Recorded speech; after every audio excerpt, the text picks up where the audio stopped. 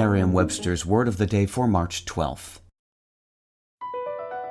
BP added more than $70 billion to the U.S. economy in 2022 by making investments from coast to coast. Investments like building charging hubs for fleets of electric buses in California and starting up new infrastructure in the Gulf of Mexico. It's and, not or. See what doing both means for energy nationwide at bp.com/investing in America. Today's word is divulge, also pronounced divulge, and spelled D-I-V-U-L-G-E.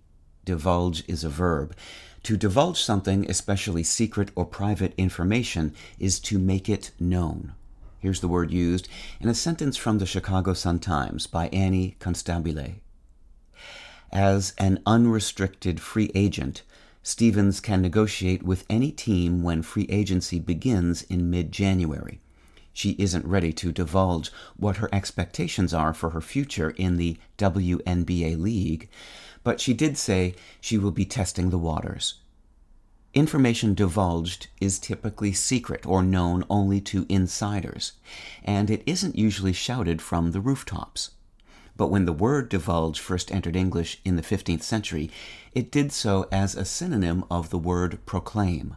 Divulging involved declaring or announcing something to the public, a duty of town criers from Lizard Point to Dunnet Head. The word's source is the Latin vulgare, meaning to make known, which traces ultimately back to the Latin noun vulgus, meaning common people or mob. While nowadays divulge can presumably involve blabbing to the rabble, the word usually implies a more careful and considered approach to sharing sensitive information. With your Word of the Day, I'm Peter Sokolowski.